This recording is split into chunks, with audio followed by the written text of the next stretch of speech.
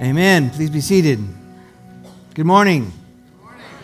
Hope you're well today. Good to see you on this Memorial Day weekend as we remember those who have served so gallantly in defense of our freedoms here in this great country on Memorial Day weekend. I know that a lot of you are aware that Memorial Day weekend has a special place in my own heart because of my Uncle Frank.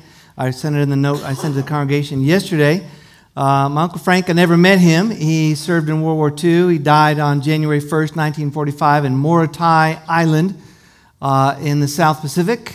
He was 24 years old, wounded the day before on New Year's Eve.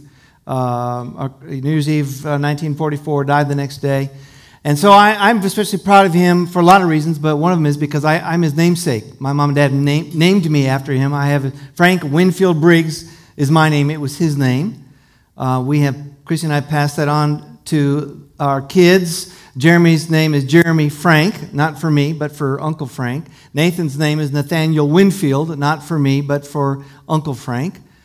Just to carry that legacy forward, to help people remember those who have given and served and the sacrifices that they've made to allow us to have the freedom to be here in this place this morning to worship. What a gift we have been given. Amen? One of the things that I know about Memorial Day is that almost every country in the world that I've learned, if they're a country of any size, they have some kind of a Memorial Day celebration. They name it different things. They call it by different names, but they have their own way of honoring those who have sacrificed through their service. And of course, it's a great way to remember the cost of war, but it's also a great way to honor the sacrifices that they have made. And it is a great gift to all of us to remember those things. But as we think about Memorial Day, as we come in here to worship this morning, I don't want to take anything away from Memorial Day and the importance of Memorial Day, but I want to ask you a question, and that question is, which is a more important day, Memorial Day or Easter? And your response, I hope, would be Easter. Now again, not to take anything away from the sacrifices of those who have made that ultimate sacrifice, but to simply acknowledge that those sacrifices that we honor at Memorial Day are preserving our freedoms as a country, but the bigger sacrifice was made on Easter, or actually on Good Friday, and Jesus rose from the dead on Easter. Let the church say amen. And that sacrifice gives us freedom no matter where we live. No matter what country you live in. You could be in a total communist country, and there's plenty of oppression around the world right now for Christians. In fact, the Hudson News Service says that there are almost 350 Christians that are killed every month around the world. Think about that.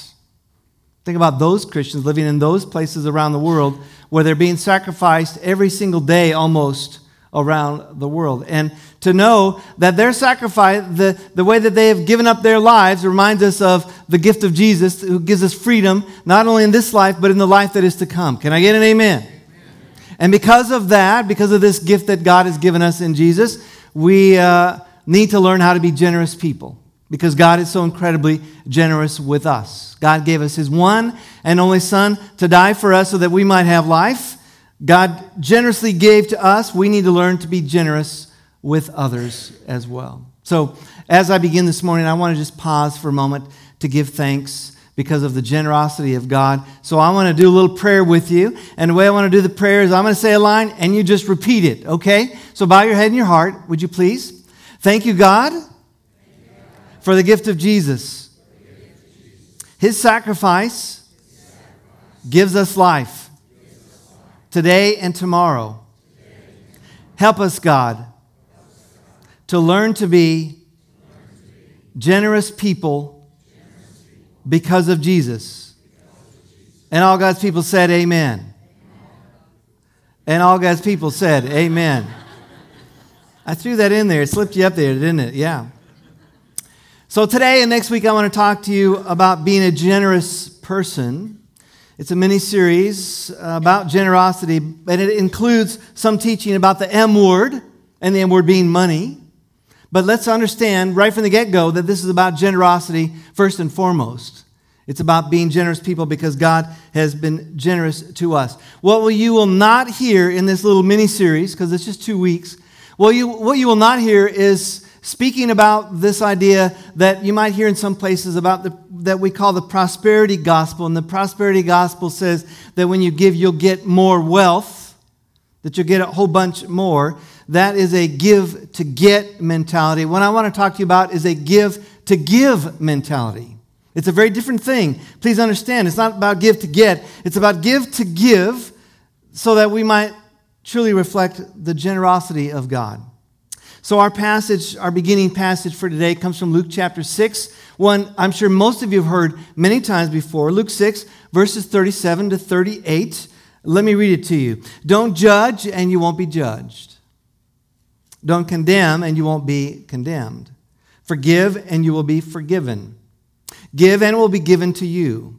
A good portion, packed down, firmly shaken, and overflowing will fall into your lap. The portion you give will determine the portion you receive in return. Now, Jesus mentions 4 things that are pretty straightforward that we get, I think. Those 4 things are judging, condemning, forgiving, and giving.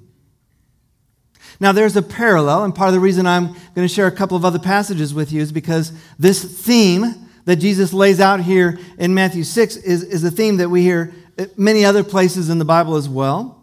The parallel passage is in Matthew 7, verses 1 and 2. I want to read it to you in the same way we did the prayer, except for the ending of the prayer. All right? So I'm going to say a line, you say it back, all right? It's Matthew 7, verses 1 and 2. Don't judge so that you won't be judged. You'll receive the same judgment you give. Whatever you deal out will be dealt out to you. And it comes to us again in Matthew chapter 7, the same idea. It comes from the golden rule. Matthew 7, verse 12 says, do not do to others whatever... Oh, you don't have to respond to me. Sorry about that. I'm going to read it myself this time. Do to others whatever you'd like them to do to you. This is the essence of all that is taught in the law and the prophets. The golden rule. Do to others whatever you would like them to do to you.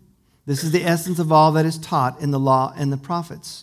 And then similarly, the great commandment that I'm sure most of you are familiar with from Matthew 22. Jesus says, love God, love your neighbor as yourself.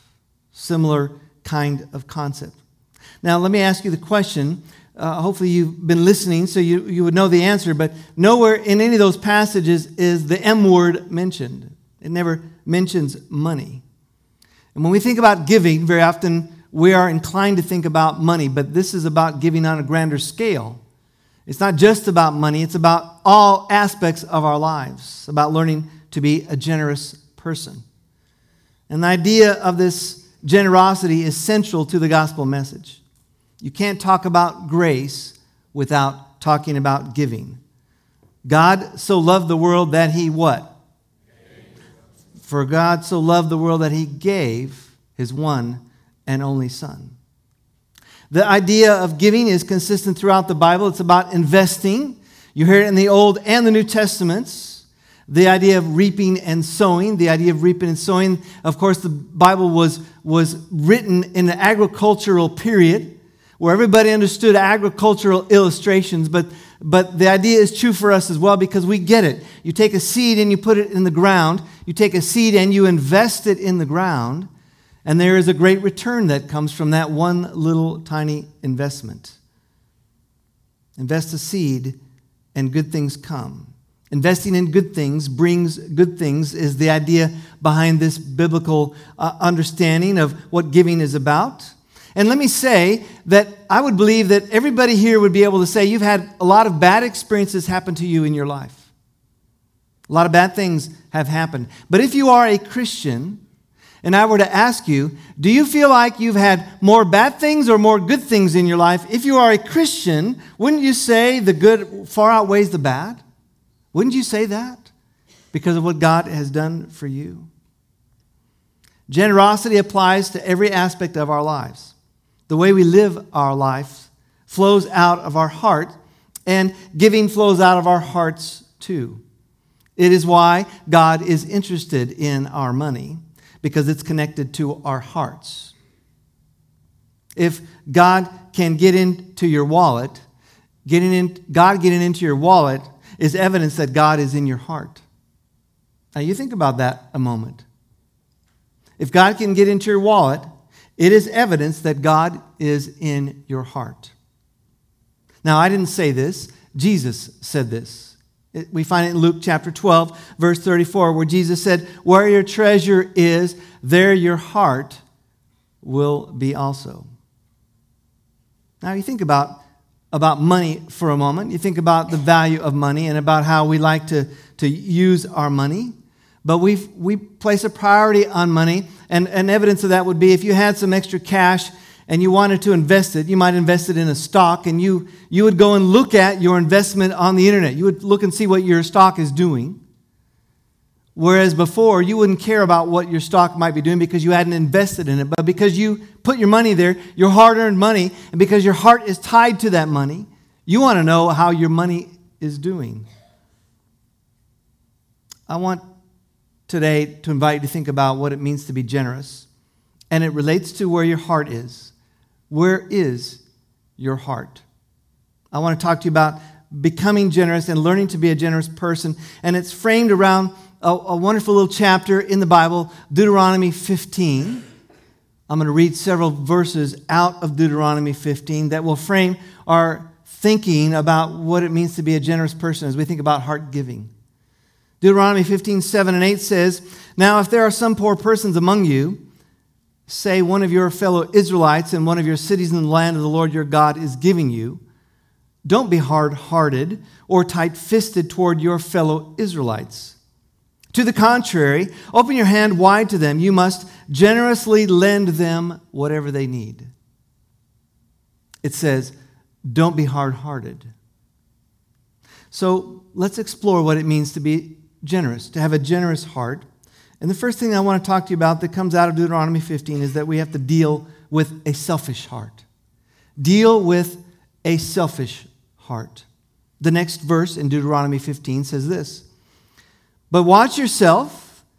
Make sure no wicked thought crosses your mind, such as the 7th year is coming, the year of debt cancellation, so that you resent your poor fellow Israelites and don't give them anything. If you do that, they will cry out to the Lord against you, and you will be guilty of sin." Listen to the way the New Living Translation speaks the same verse. It says, "Do not be mean-spirited and refuse someone a loan, because the year for canceling debts is close at hand.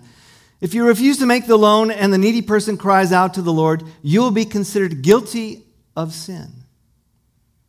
Now, I'm sure a lot of you are familiar with this idea of the year of Jubilee. In God's economy, the way Israel was established, the way God set up Israel was that every 7th year, all the debts were canceled. Let the church say amen. Wouldn't that be awesome if your credit card called you every 7th year and said, "Hey, just want you to know that all that debt is now gone"? Wouldn't you rejoice? Wouldn't you celebrate? Wouldn't that be wonderful? In fact, we know that if you purchased a slave to work on your property, to work in your home, on the 7th year, the slave would be free to go back. What a gift. So this passage in Deuteronomy 15 draws our attention to someone who might go to somebody else and say, "Hey, would you loan me some money?" But the person that they're asking to loan the money from says, "Oh my goodness, the year of Jubilee is only 6 months away. I'm not going to get hardly any of my money back if I give it to them now." And the Deuteronomy writer says, don't think like that. That is wicked thinking. It's selfish thinking. And we have to learn to deal with our selfish hearts. If we're going to learn to be generous, we have to first of all learn to deal with our selfish hearts. Think about it for a moment. Why did God ask us to give money? Why did God invent this idea of giving our money? Does God need our money? God doesn't need our money. God didn't invent this for His sake. God invented giving for our sake. He created it for us because giving works selfishness and greed out of our lives. Think about that. Giving works selfishness and greed out of our lives. Now, there's a lot of preaching about giving out there, and some of that prosperity gospel stuff talks about giving so you get more money. You want to get more wealth. But the revelation here out of Deuteronomy 15 is not about giving to get. It's about giving, again, as I said earlier, giving to give more. Learning to be a generous person. Learning how to give. So the first thing we have to do is we have to deal with our selfish hearts. The second thing that it teaches us in Deuteronomy 15 in the next verse is that we have to deal with a grieving or resentful heart. Deal with a grieving or resentful heart. Look at verse 10. It says, "No, give generously to needy persons. Don't resent giving to them, because it is this very thing that will lead you to the Lord your God's blessing you in all that you do and work at." It says, don't resent giving. Others translate it, don't give with a grieving heart. And you and I both know that we struggle sometimes in our giving because we're worried about what that's going to do. We worry about how it's going to impact us. But the instructions are don't grieve, don't resent when you give.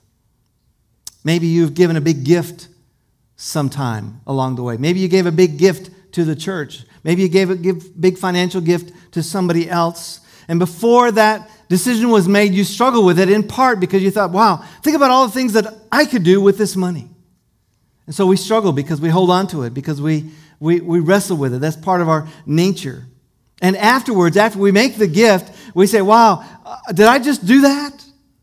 And there's some sense that sometimes creeps in of remorse about it, kind of like the way that we sometimes struggle when we make a big purchase. We have buyer's remorse. We wonder, how could we do that? How could we afford that?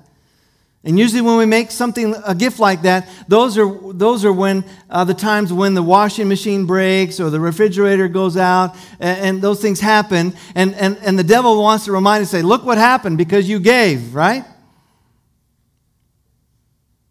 The problem with our money is that very often we forget whose money it is. Now, I want to invite you to bear with me for a moment, and I want to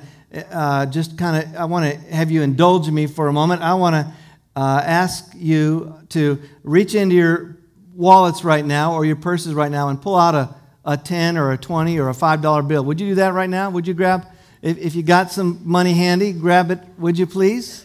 Just pull it on out of there. Everybody's searching for that money, right? Now, I wonder if somebody would, who's got some money? Anybody got any money? Okay. All right. Okay. Thank you. Who else? All right. Great.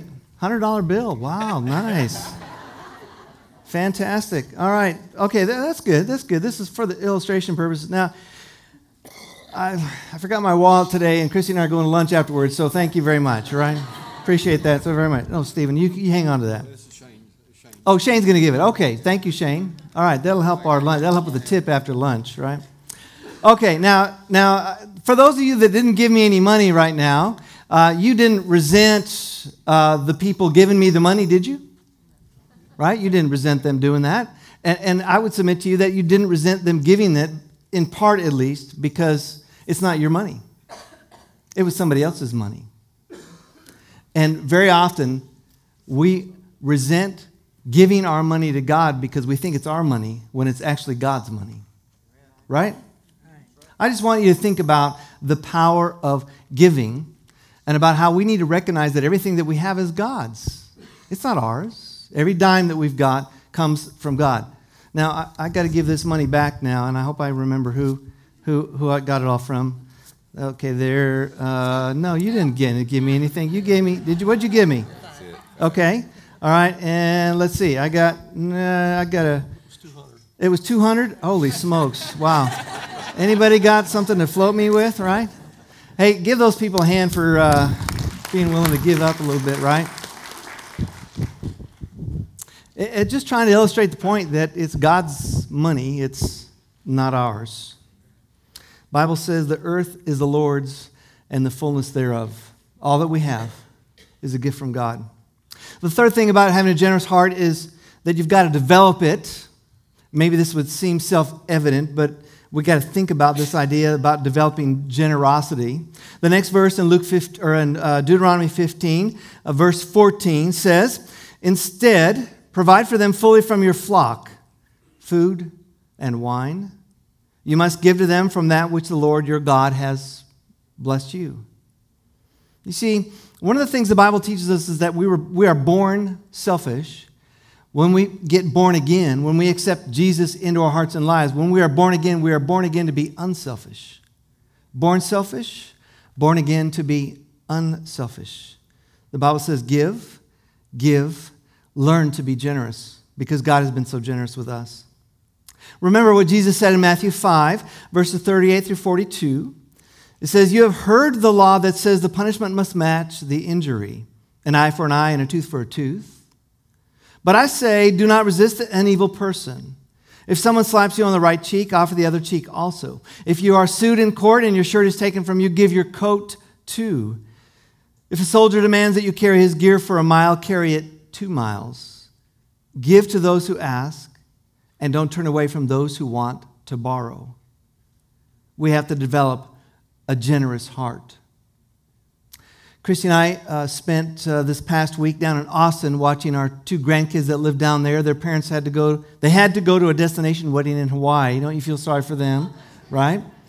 And so Christy and I got back Friday afternoon late, and we both entered into our coma stage at that point. And I awakened last night about 5 after the week of being with the kids. But one of the things that is interesting about kids, and everybody knows this, is that when kids are little, they have to be taught to learn to share. And Grayson is 4.5, and Sawyer is about 2, a little over 2.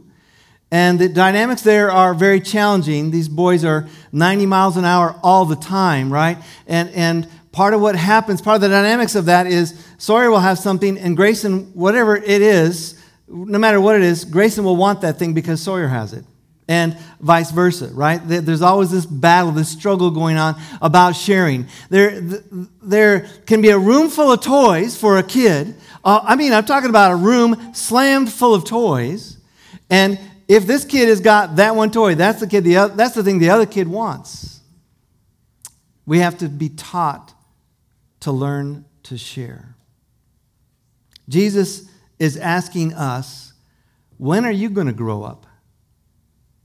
When are you going to mature in your faith to the point where you finally realize that everything that you have is mine? When are we going to give like we really are generous people? And then the fourth thing, the last thing about this issue is that we have to develop a grateful heart. Develop a grateful heart. Look what the next verse says in verse 15 of Deuteronomy 15. "Remember that you were once slaves in the land of Egypt, and the Lord your God redeemed you. That is why I'm giving you this command."